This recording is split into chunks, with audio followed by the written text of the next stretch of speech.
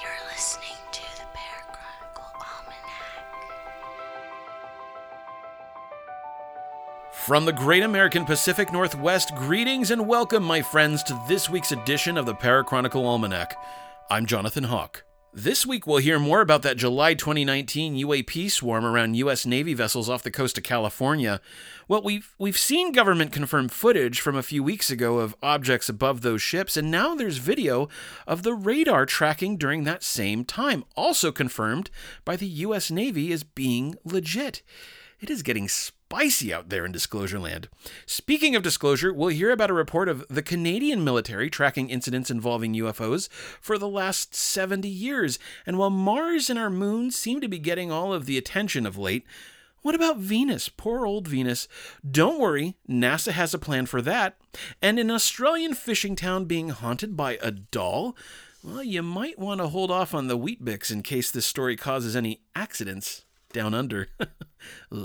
All of that and more is coming right up. Now, before we get to the news, don't forget to like or subscribe on whatever platform you're listening on, or pass this podcast on to spread the word about our show.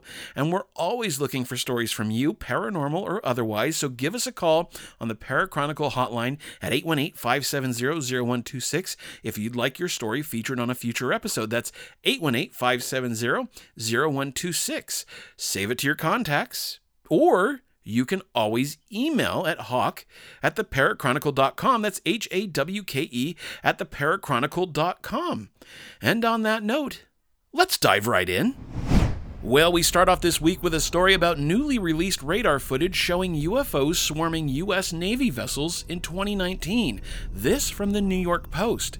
The filmmaker who leaked footage of UFOs harassing a warship off the coast of California in 2019 released new radar footage Thursday that purportedly shows the USS Omaha being swarmed by unidentified aerial phenomenon. Jeremy Corbell claims the video was filmed in the Combat Information Center of the ship on July 15, 2019.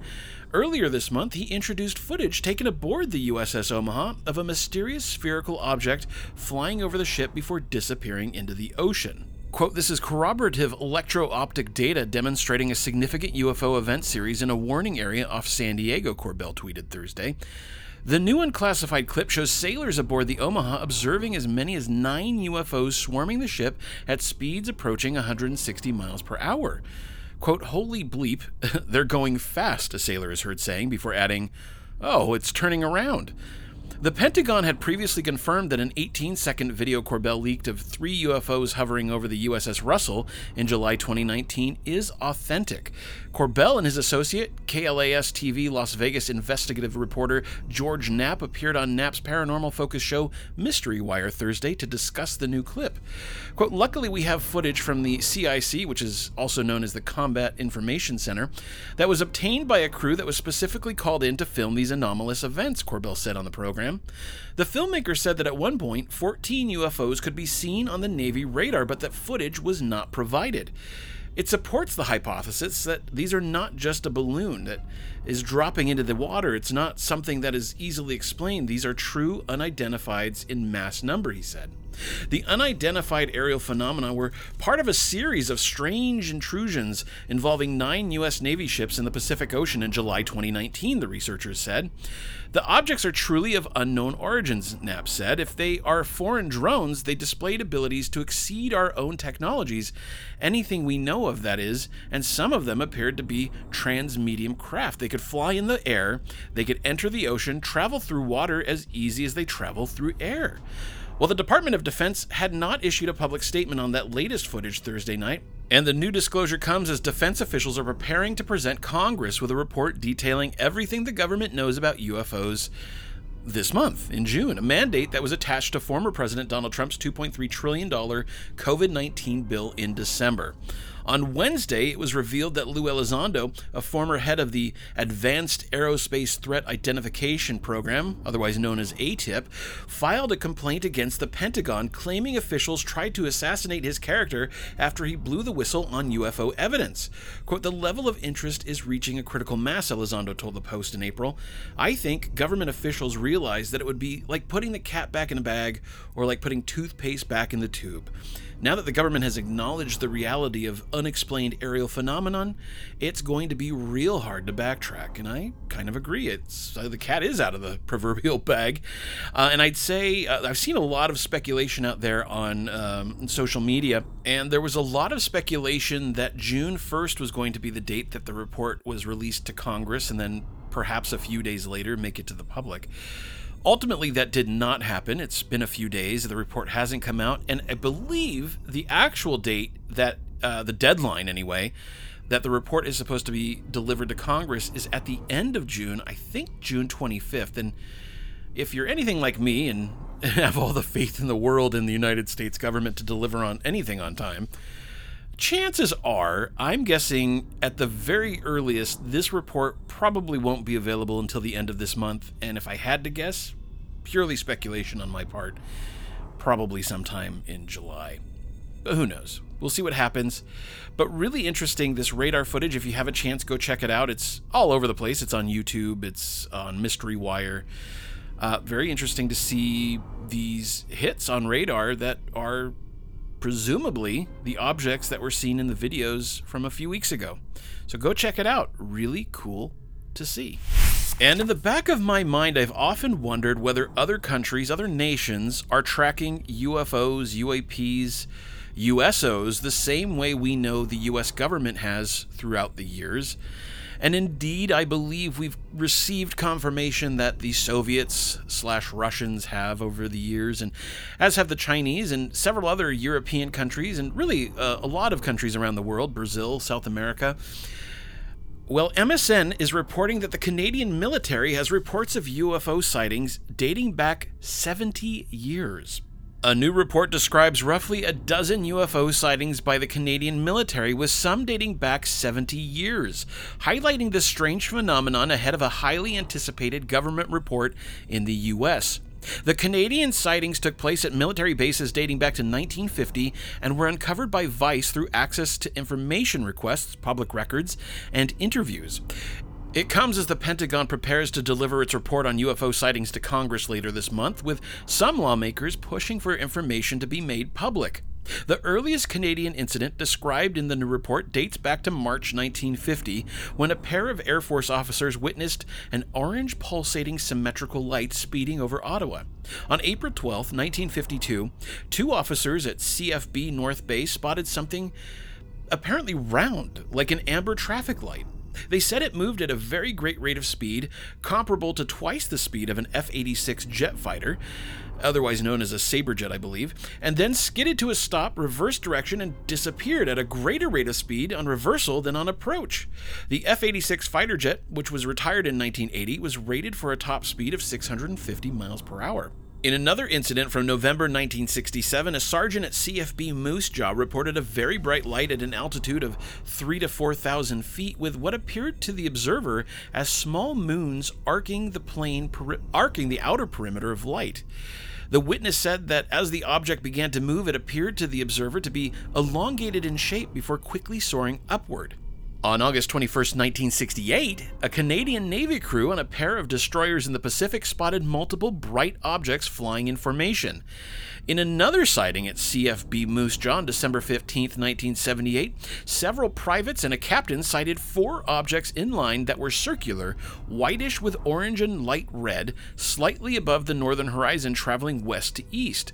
Also in 1978, a white spot turning blue and red was seen traveling in zigzag formation above Ontario's CFB Borden base. A few years later, in 1981, John Patrick McCannis spotted a UFO at CFB Shiloh in Manitoba. Within a moment or two, it shot directly away from us, diminishing the brightness as it disappeared at a fantastic speed, he told Vice. Another witness came forward to describe an incident at CFB Winnipeg in June 1985. John Jock Williams told the outlet he saw the single brightest object he's ever seen in the sky next to the sun. More recently, several military sightings of UFOs have been cataloged in the Canadian government's Aviation Incident Database.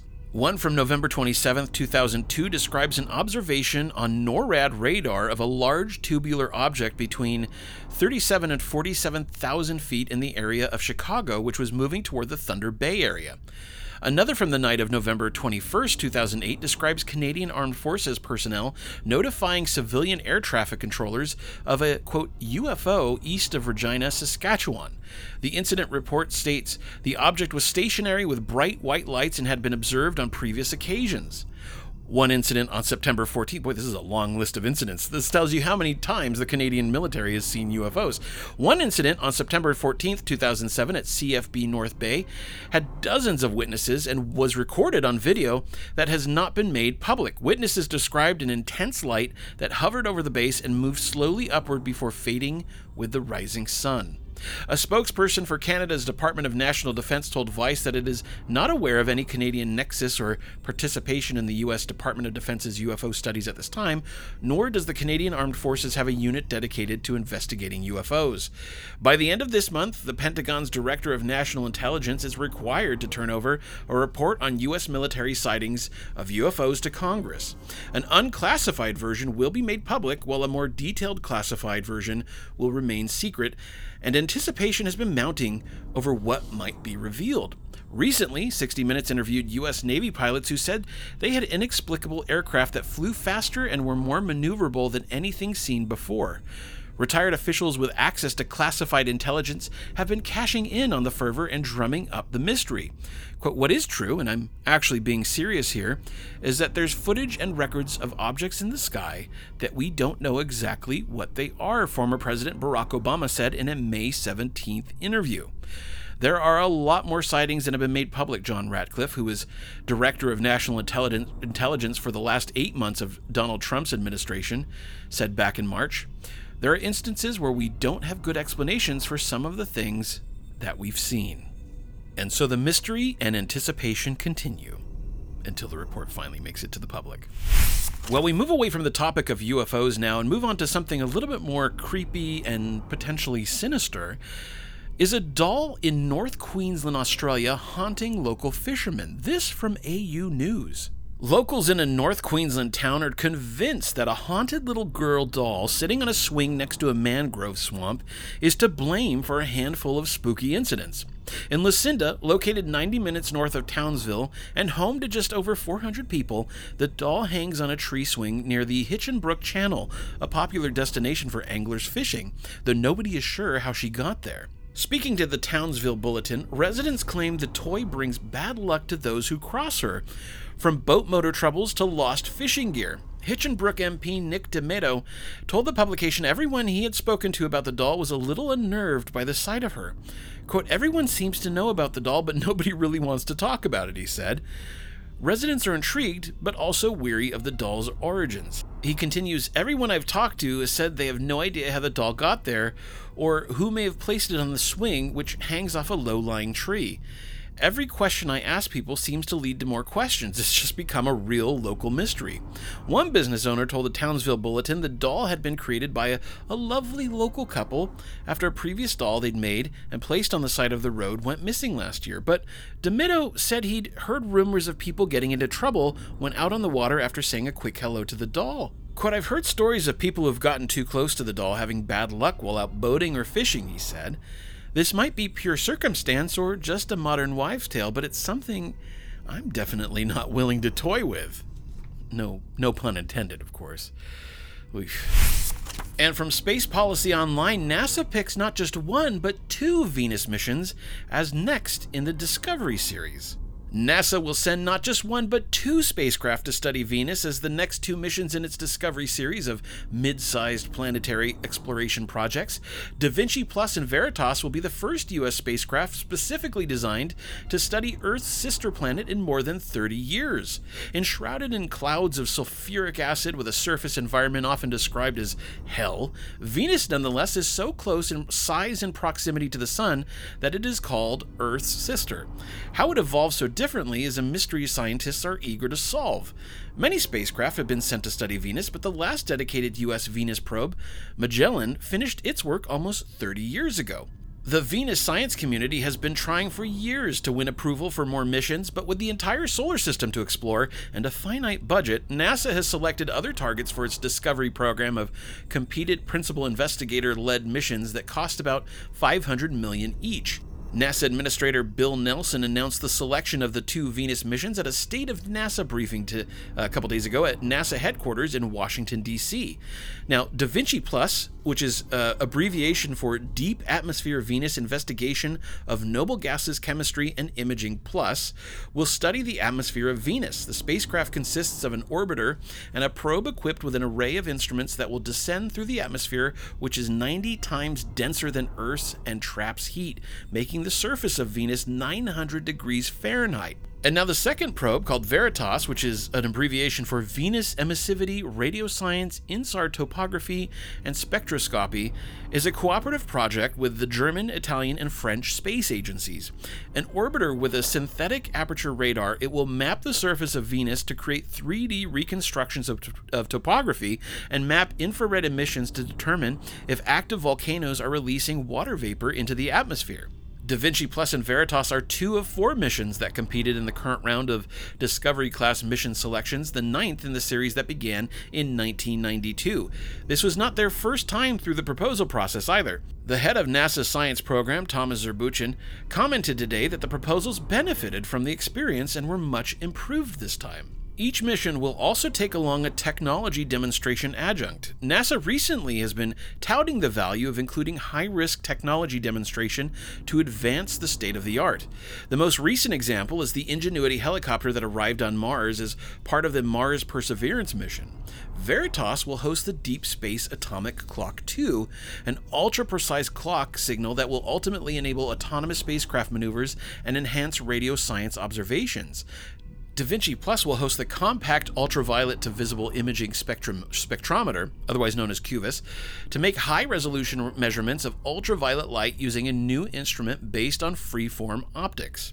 Da Vinci Plus and Veritas will launch in the 2028 to 2030 timeframe.